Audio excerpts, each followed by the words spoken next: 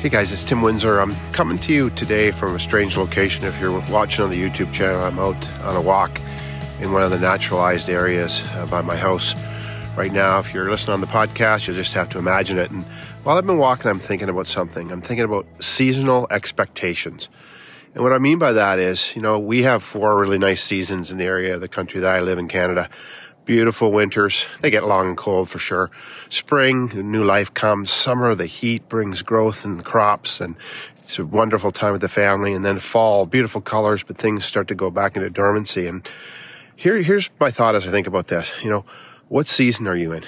Sometimes what happens is that we're in winter, like I am now, and we're expecting the fruit and the vibrancy of summer, and it just doesn't happen. And you can jump up and down all you want and say, I want summer, but it's not here yet.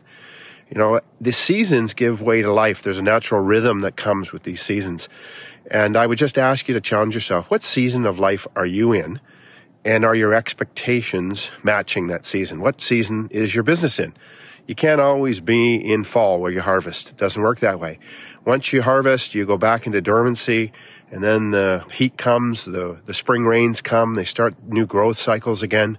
Everything that died comes back to life. We get into the heat of summer growth again, and then we get back into harvest. So here's my challenge to you.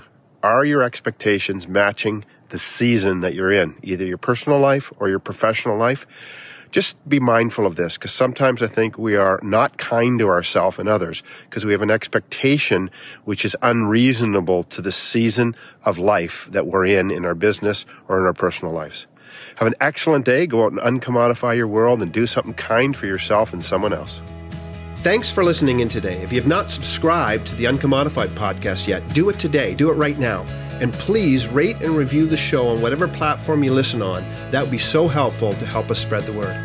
Now it's time to own what you heard today. Get it out of your head and activate it in your life. And when you do, tell me how you are uncommodifying yourself and standing out for all the right reasons in a very crowded world.